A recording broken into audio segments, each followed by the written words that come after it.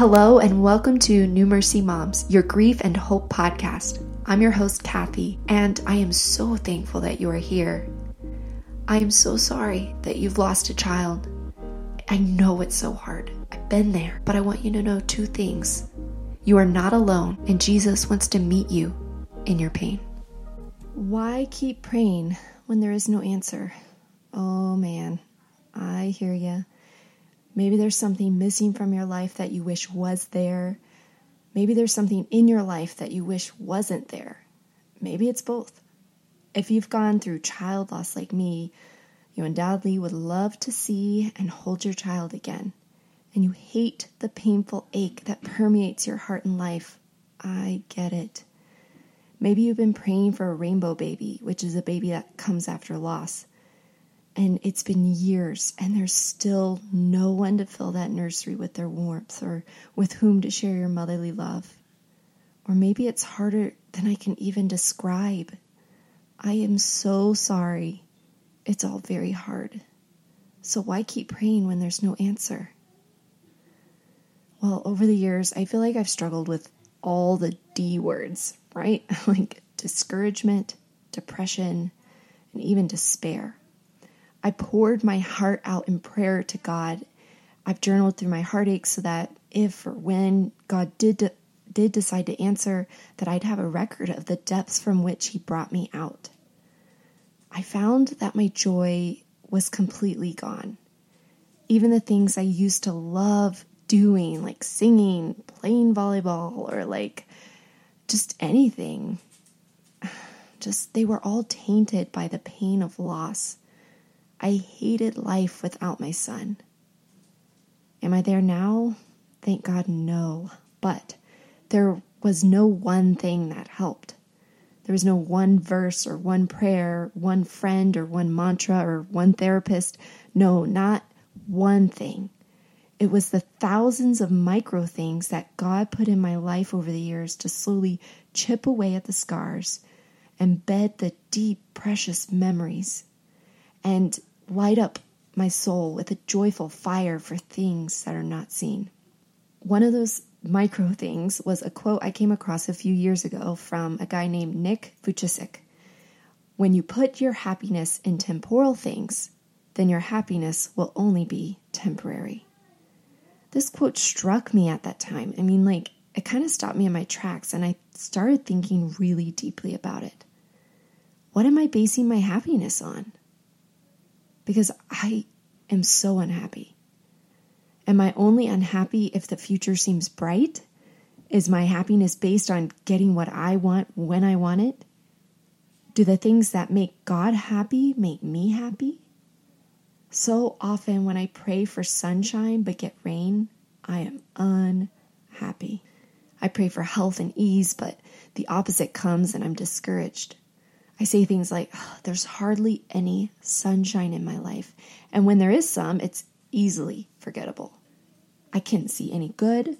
I couldn't feel joy without pain. But then it struck me that day. Not only is it completely childish to say that I have nothing good in my life, but it's completely ignoring the good work of the sovereign God in my life. So why would God allow rain instead of sunshine? What's the purpose of rain? And I use this as a metaphor, okay? But why would God allow hard things to continue in my life instead of bringing the good things that I pray for? Doesn't God want life for me? Doesn't He want me and my son or, my family to experience life and goodness? Well, as I meditated on this quote, a few thoughts came to mind. Rain nourishes. It enriches the soil, and it's a vital part of growing vegetation and fruit, which is needed for the health of the earth and all of us on it. Rain washes. Through the washing of the rain, dirt and dust are washed away. Rain smooths. The brokenness of the dry soil is filled and smoothed by the nourishing rain. Rain moves. It can be the catalyst for, or may even become the wave that brings a ship where it is supposed to go. So rain nourishes, it washes, it smooths, and it moves. But what if we switched out just one letter? Let's switch out the letter R for the letter P. Now, when we consider God's sovereignly planned pain, the way we consider his sovereignly brought rain, we may think of it this way. Pain nourishes, pain washes, pain smooths, and pain moves. Okay, so pain nourishes. It brings nourishment of God's word deeper into the soil of my heart, and it's a vital part of growing me to be more like Christ. Pain washes. Through tears, my eyes are open to sin and brokenness in my own heart and the abundant kindness of God. Pain smooths. The brokenness of my torn up heart is filled and smoothed by the gentle Jesus. Pain moves. It can be the catalyst for, or may even become the very wave that throws me against the rock of ages, which is from a quote from Charles Spurgeon. Shall I kiss that wave or the rain/pain that made it? Shall I embrace it? That's something to consider. So my life's proverbial rain is used by God in his great rescue plan for my life. Rain helps me see God more clearly. So when I think about these things, when the rain comes, what do you do? When that pain comes, what do you do? Where do you go? Are you a runner like me? When we think about where we go when the pain comes, do you run? Because when I experience pain, I want to escape it. I want it to end. I easily get overwhelmed, but as a friend recently reminded me, hard doesn't mean bad. Now, there are definitely situations where wisdom would guide you to get out of a dangerous situation. If so, please do that. I'm not saying we should stick it out in the painful moments if it's dangerous for us or for those around us. I'm not talking about that, like an abusive situation or something. But perhaps your pain looks more like child loss or infertility or fear of losing another child. That's a story of my life, guys. And as I prayed about the pain in my life and reflected over what God wants me to do, obviously I can't run from it. The only thing that keeps me in the pain is love. Love? Why would love keep us in pain? Well, for me, this is how that has looked over the years. The initial years after loss, I wanted to run from the pain in my life. But love for my husband kept me from doing anything drastic, and it moved me to communicate my deep pain so that I could get the help I needed. When words fail, what do you pray?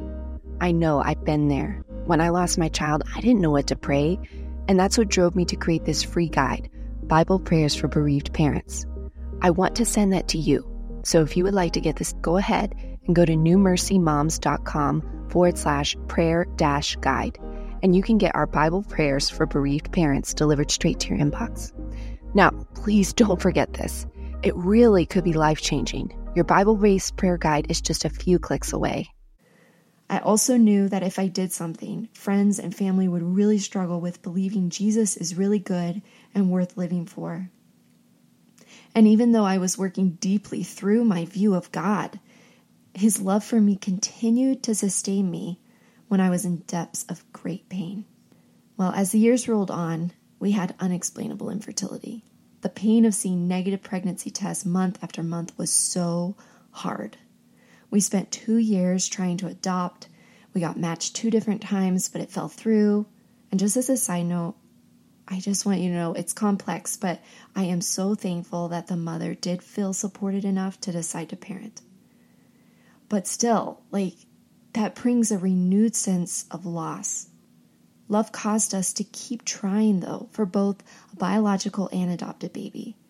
At the very least, the mothers who were in very difficult situations and considering adoption learned that there was at least one more family who deeply loved and cared for them and their baby.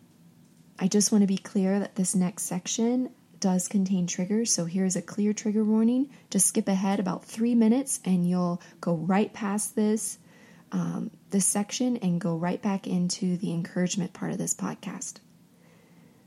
Well, recently, one of my living children struggles with seizures. Those are so scary. You feel so helpless when they're happening, and they're becoming more frequent. And this is how God has grown me, though. When my child had his first seizure a couple years ago, he choked on a piece of dinner, he turned blue, and he seemed lifeless when his convulsing ended. And God helped my husband rescue him and prompted several friends and neighbors to come and help and call 911. But I was in a panic. I started to immediately despair and moan and cry out because I thought I was losing another child. I was completely useless to help in any way. Then, about a year later, the second time this happened, it was Christmas Eve and we were with family and it started happening. And my sister-in-law, thank God, is a nurse and she helped tremendously. But I had a panic attack and I had to leave the room for a few minutes. But then God helped me gain control over my emotions and I was able to be there for my child. But then yesterday, my child had 3 seizures, which got longer each time. They were screaming and moaning during them, and they vomited after, and it was very scary. This was the worst it's been, and it was so unsettling. But I thank God because He helped me have complete control over my emotions so I could actually be a help and be there for my child. Great love kept me in the pain and gave me resilience. Okay, so if you're listening now, the trigger section is over. And now we're back into the encouragement section, okay? And I want you to know that I don't say this out of pride, that I was able to be resilient through this hard trial. If that were the case, I don't think I'd share where I came from. But I share this to say, look what God has done. He is changing me, and He can change you too. So let's look at Jesus. What could have kept Him on the path to the cross, like the most painful thing we can imagine? I mean, He knew full well what was ahead, and He was greatly distressed over it. He even prayed that His cup of suffering would pass from Him. I mean, if God is going to hear anybody, He's going to hear His Son, right? But He kept going. Why? Why did Jesus keep going towards pain? Because of love. Therefore, since we are surrounded by so great a cloud of witnesses, let us lay aside every weight and sin which clings so closely. And here's the point. Let us run with endurance the race that is set before us, looking to Jesus, the founder and perfecter of our faith, who for the joy that was set before Him endured the cross, despising the shame, and is seated at the right hand of the throne of God. Now listen to this part, verse 3 of Hebrews 12. Consider Him who endured for sinners such hostility against Himself, so that you may not grow weary or faint-hearted. So what was the joy that was set before Jesus? It was you and me, sinners for whom He endured the cross. Wow. When I think about that, I'm just blown away. I feel like that's such a powerful passage that really meets me where I'm at. So let me encourage you, love may have you stay in the pain. But I also want to think about not just where do you go, but what do you grasp? Now, when pain happens and you're trying to find some solution, maybe you're a problem solver like me or something, what do you grasp onto? Well, I can tell you what my natural tendency is to grasp for. Temporary things that make me feel good or bring a small level of comfort. Maybe they help me feel like I can escape from the pain for a minute, or feelings of control, right? This could look like retail therapy or extended time in the bathroom while scrolling on my phone, right? Daydreaming away the pain or complaining about where I am. But what should we grasp? Well, let's look at the word. 2 Corinthians 4:16-18 says, "Therefore we do not lose heart, though outwardly we are wasting away." We are in the pain. We're in the rain. Yet inwardly we are being renewed day by day. That is such a gift from God. For our light and momentary troubles, when you compare them, right, are achieving for us an eternal glory that far outweighs them all. Do you know who said this? This was Paul. I mean, how can he, who was beaten so many times for his faith, say these were light and momentary troubles. He was in prison. He was beaten. He was shipwrecked. He was it was crazy what he went through. He said they're light and momentary. I hope that helps put things in perspective for you, because it really does for me. But then it continues. So we fix our eyes not on what is seen, but on what is unseen, since what is seen is temporary, but what is unseen is eternal.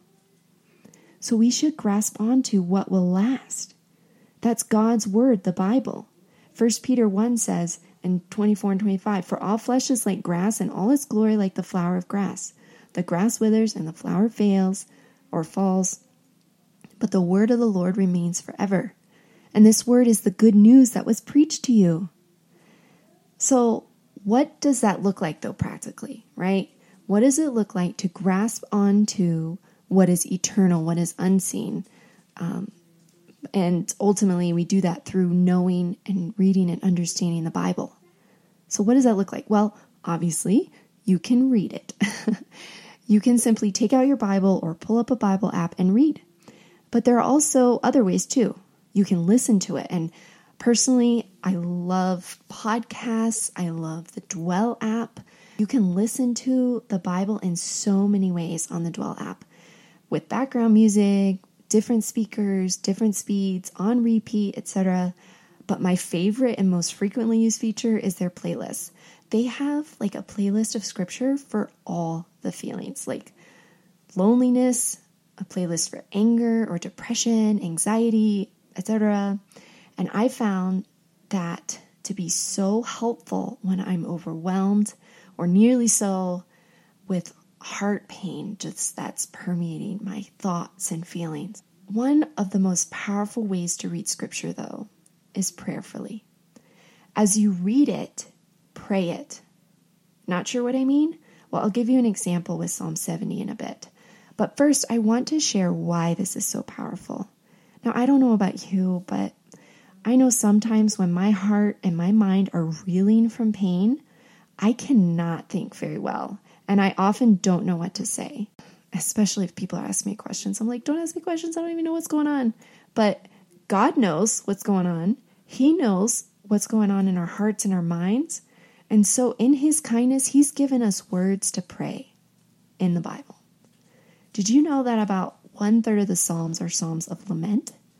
That means that the author was going through a deeply hard time and was bringing his prayerful cry to God. I am so thankful that God has preserved these inspired pieces for us. They teach us how God interacts with us and our pain. And these Psalms of Lament teach us how to cry out to our faithful God. Okay, so for example, Psalm 70. Feel free to follow along in your Bible if you have one. Make haste, O God, to deliver me. O Lord, make haste to help me. Okay, so for example, Psalm 70. Feel free to follow along in your Bible if you have one. I'm going to pray this not just for myself, but also for you who are listening if you've gone through child loss. I'm praying this for you too. Make haste, O God, to deliver me. Oh Lord, make haste to help me. Oh God, see me? Do you see my pain? Please help. Let them be put to shame and confusion who seek my life. Let them be turned back and brought to dishonor who delight in my hurt. And really, this is where you can really pray specifically about your pain. So, God, I pray that you would bring life, that you would help me as I've lost my child and I have a living one that I'm fearful of losing. God, help my child to live. And God, I pray for the person listening as they have lost, Lord. It is so hard, and you know what that's like. So God, I pray that you would help them, meet them in their needs, specifically where they're at. Lord, if there is sickness in their child, Lord, I pray that you would heal. And God, I pray that if they're struggling with their faith, that you would give them faith, increase their faith, Lord. Just like in the New Testament where that man says, Lord, I believe, help my unbelief. So please help us in our need. And then the scripture says, let them turn back because of their shame who say, aha, aha. And knowing the grace of Jesus, I might pray, those who know my story and those who know the story of that person, this person listening, and they're watching it unfold, God, would you show mercy to them and help them to turn from seeking worthless things and instead see your goodness in our stories and in our lives, and then love and glorify your name. May all who seek you rejoice and be glad in you. May those who love your salvation say evermore, God is great. God, I want your name to be glorified through this pain that we're in. I want all who look and see to not be devastated, but to be moved to hope in you. But I am poor and needy, so hasten to me, O God. I am in desperate need of you. I'm nothing without you. I need you, Jesus. You are my help and my deliverer. Oh Lord, do not delay. I look to you alone for help. So please, God, help. In Jesus' name, amen. So that's an example of how you can pray through a scripture. There's so many ways to do it, and that's just one way. And you don't even have to do it word for word like me. But I just use the word as like a catalyst for my own words and the direction of my own prayer. Now, I also want you to think about how rain ultimately then, or pain ultimately, helps you to glorify God and enjoy Him forever. And that's where my happiness should lie, right? In God. We could rearrange Nick's quote. Initially, he said, when you put your happiness in temporal things, then your happiness will only be temporary. But we could say, when you put your happiness in the eternal God, then your happiness will be eternal. This is why we keep praying when there is no answer. Pain helps me to long for something beyond. It helps me long for rest. And ultimately, we know that rest will not come this side of heaven. So let our pain push us to God. Psalm 16:11 says, you make known to me the path of life. In your presence there is fullness of joy. At your right hand are pleasures forevermore. So then, I just want to encourage you. Let us find happiness in sunshine or rain, because we find happiness in God. So why keep praying when there's no answer? Well, as we navigate the complexities of life's pain and the unanswered questions, the unanswered prayers, it's vital to remember the profound truth that our ultimate joy and fulfillment lie in God, not in the temporal circumstances we often fixate on. This journey through grief, loss, and heartache, as terrible as it is, it actually has the potential to draw us closer to Jesus, whose love and presence provide resilient comfort and hope. Remember Jesus, who endured the cross for the joy set before him. It's through him that we can have the strength to endure. I think of Psalm 73:26. My flesh and my heart may fail, but God is the strength of my heart and my portion forever. Let that be your mantra, if you will. In him, our joy and comfort, unlike the fleeting treasures of this world, become everlasting. So let's embrace this journey. Even though it's very hard, we can trust that every tear and trial, it's a part of God's grand tapestry for your life, his sovereign plan. And ultimately, it's for his glory and our good. Hey everyone, thanks so much for tuning in today. I can't express enough how grateful I am that you're a part of this journey with us. Whether you are a mom who's lost a child or you know someone who has, make sure to sign up for our weekly newsletter. As a thank you, we put together some really heartfelt Bible-based prayers just for parents like us who've gone through loss. They've been an encouragement to me personally, and I hope they can be for you too. You'll find all the details in our episode description. And if today's episode spoke to your heart, I'd be so thankful if you could leave a review. It's not just about helping our podcast grow. It's about reaching other parents also who might need to hear that they're not alone in this. Make sure to hit follow on New Mercy Moms on your favorite podcast app. Each week, we talk about how we can practically lean into Jesus as we find hope and healing on our grief journey after child loss. Don't forget to join our little family on Facebook too. We're sharing, supporting, and just holding space for each other every day. Your voice, your story, it matters so much in this space. And as we wrap up today, just remember, even on the toughest days, you are not alone, and Jesus wants to meet you in your need. Sending you all my love and prayers for comfort and strength until we meet again. This is Kathy Klum, signing off for New Mercy Moms. And remember, your pain will push you somewhere. Your pain needs to push you to God. See you next time.